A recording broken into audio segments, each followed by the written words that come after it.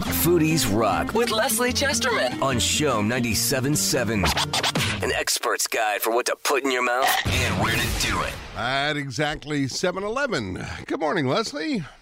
7-Eleven. 7-Eleven, not a store, just the time. Hand me a slushie. Hand me a slushie. And speaking of slushies. Yes. Yeah, a slurp. Well, it's a Slurpee, not a slushie. Oh, so, Slurpees it's a slush puppy I was thinking of, which is the Canadian version of the Slurpee. Yes. Good morning, Terry. How are you this morning? Oh, fine and dandy. Did you notice the days are getting longer, Leslie?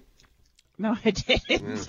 I noticed No, I didn't. Not yet. Not by much, but I noticed that yesterday. They're getting a little bit longer. Yeah, a little bit. But I'll start off with like a really great piece of news, which is, it's already been reported, but if you were a fan of the amazing Szechuan restaurant L'Orchidée de Chine, yes, of Past, which was on Peel and de Maisonneuve, for about 35 years. I just wanted to mention, and this was already in the Gazette, and I tweeted about it, Ava Lau, who was the wonderful, charming sister of George Lau, who is the owner of L'Orchidée de Chine, has reopened a new restaurant with the same chef, and it's called Latitude 31. I believe the maitre d' is also from L'Orchidée de Chine. Mm-hmm. And if anybody who's kind of a bit of a foodie, it's in the old La Porte restaurant locale on St. Lawrence, not far from Prince Arthur. So that is definitely something. What's it called again? About.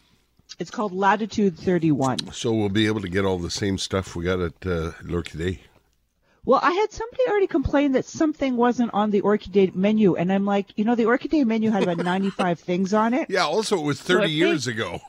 And it was 30 years ago. And, if they edited a little, that's fine by me. Everything had a number next to it, so maybe it's time to just it's a smaller restaurant, so maybe just a little bit less of a menu. But that is, it's funny because we all freak out when restaurants close, and that one really was important because that kind of Szechuan food, everybody thinks is everywhere, but I kind of call it Montreal Szechuan food, which is, you wouldn't find it in China. It's kind of originated actually in a place I think it's like New Jersey. There's a whole documentary about this called In Search of General Tso. Mm-hmm. It's not Tao, it's Tso, T-S-O. And it's all about how this North American Szechuan food is not at all Chinese. Right. And there's very little of it left in Montreal. There are places like the Piment Rouge, the Chrysanthemum, which was also owned by George Lau. And, everybody's kind of getting on. And it's a whole other topic, but it's fascinating. Yeah. And this restaurant's reopened. And it's sad to see a restaurant go, but it's great to see, what I heard, what Eva Lau told me is that they closed the restaurant and then she was kind of bored and she talked to the chef and the maitre d' and they didn't know what to do. So they opened up a restaurant and already it's crowded and great. That's fantastic news. Anyway, that's very cool. Now, you want to I also want to, talk about more openings. Well, okay, so there's something like the biggest elephant in the room these days in Montreal restaurants is the opening of 3 mega food courts. And when we talk about food courts, it's not like what we're used to with Thai Grill and Valentine and A&W, right? These are really luxurious food courts. So last week we talked about the first one that kind of burst onto the scene, which is Time Out in the East Eaton Center with 20 restaurants. And they're all high-end restaurants for anybody who didn't hear me talk about it last week. So it's places like Le Club Chasse et Pêche. Tokay has a burger spot. There's Foxy, Olive and Gourmando. These are like all the Montreal Plaza. These are kind of high-end restaurants that were given space for free to do kind of their thing in this kind of luxurious food court area.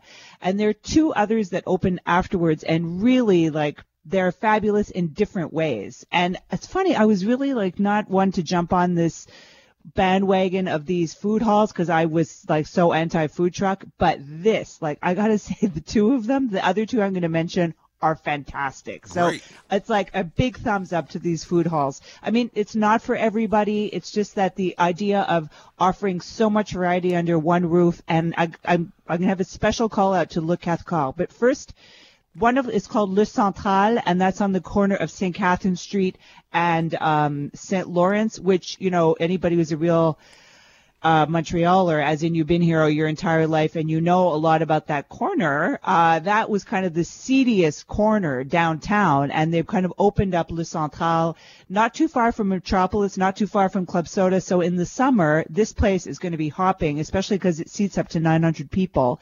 Wow. And they have 25 little restaurant stands, and it's the least luxurious of the three, and yet it's still super cool, and there are a lot of options there.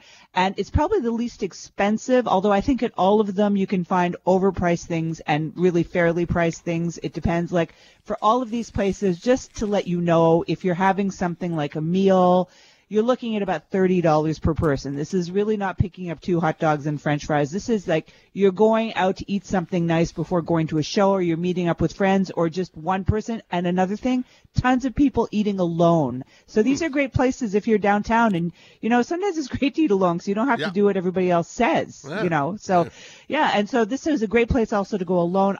There's a restaurant called Pinchos, which was a very kind of well-known Spanish restaurant in the city. My big, like, coup de cœur, my favorite was a place called Morso, and they do pan pizza, like Roman-style pizza, and it won, like, best pizza in the world, and I see why. It is amazing. It's kind of hard to find that stand because it's around a corner. This place is kind of widening little corridors to find your restaurants a little bit.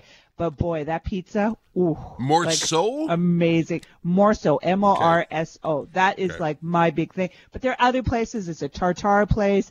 There's a Portuguese chicken place with a poutine that's so spicy I start to cry.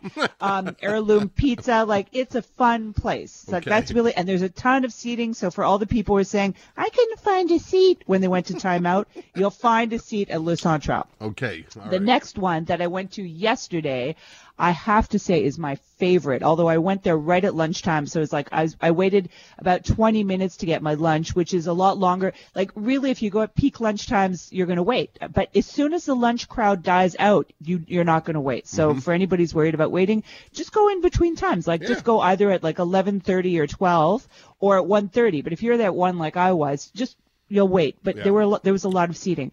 So Le Cathcart was the last to open, and it's been put together by this group called A5 Hospitality that has like Kampai, Flygen, Jatoba. They have all these kind of, hip restaurants. But as soon as I walked in, what got me is that it's really gorgeous. But I'm not really looking at the place. I'm looking in people's bowls, and everything I looked at, I'm like, God, it looks so good. Like everything was so fresh looking and like vegetable, but like also chicken burgers and like, as much as you'll get French fries, everything just looked so kind of green and delicious.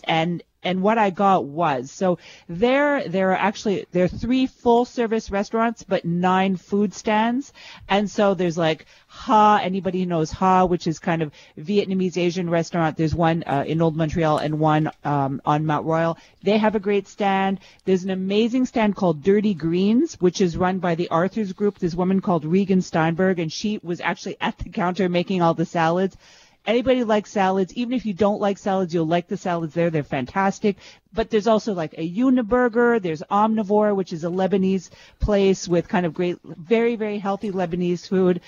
This place called Chicken for like fried chicken is everywhere, everywhere. I'm going to go back just to go to that chicken stand. And this place, Akio, which is Antonio Park, has kind of a sushi stand there, which is like the most high-end place, I think, there.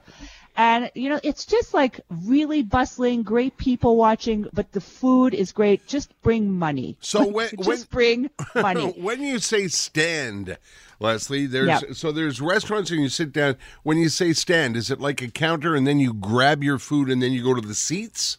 Yes, it is like a food court, and the seats are very comfortable. And what I like the most about the Cathcart is like there are many different areas you can seat, and there's one section in the middle that's like a huge kind of greenhouse, and it's really, really bright. So unlike yesterday was a kind of crappy winter day, and yet in this kind of wonderful area, it was so bright. And then there's another area that if you're like want to sit and just be there alone and look at your phone, there's kind of a little more intimate area. So there are a lot of choices in that area. And kind of Place Ville Marie, to me, is kind of like dead. But this is totally revived Place Ville Marie. And that's why these food courts have been brought in, because the idea is they want to get people, downtown, like those of us who don't want to drive downtown, I parked very far away and walked there.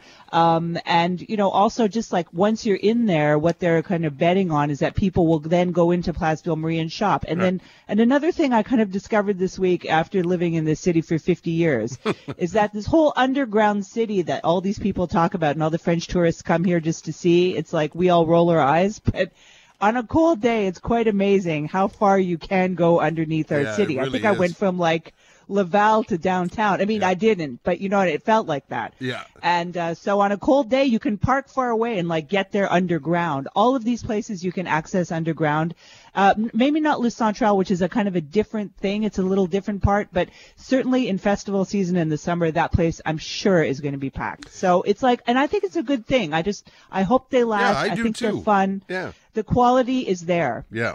Just bring an extra 10 spot with you, right? Oh yeah, and like especially if you want some alcohol, you're going to be paying for it. But it's funny because when I left, I walked through and I ended up walking like underground. I ended up walking through this kind of old school food court, and I'm like, this is kind of all junk food at the old school food court. And look, I love Valentine's. I love junk food every once in a while, but I don't want it all the time. It's like that was kind of our only option. And these places, it's a whole other way for our restaurateurs to kind of make a buck. So it's and listen, it's nice to talk about 3 big new projects in the downtown area that can use, believe me, the downtown area could use the help. Yeah. So if you're looking for something fun, like highly recommended. Okay. Leslie, thank you. Yeah. We'll talk to you next Wednesday. All right. Have a good week. See you later. Bye. 7:22, Leslie Chesterman on Food and Dining every Wednesday morning at around 7:10. We're coming up to 7:22.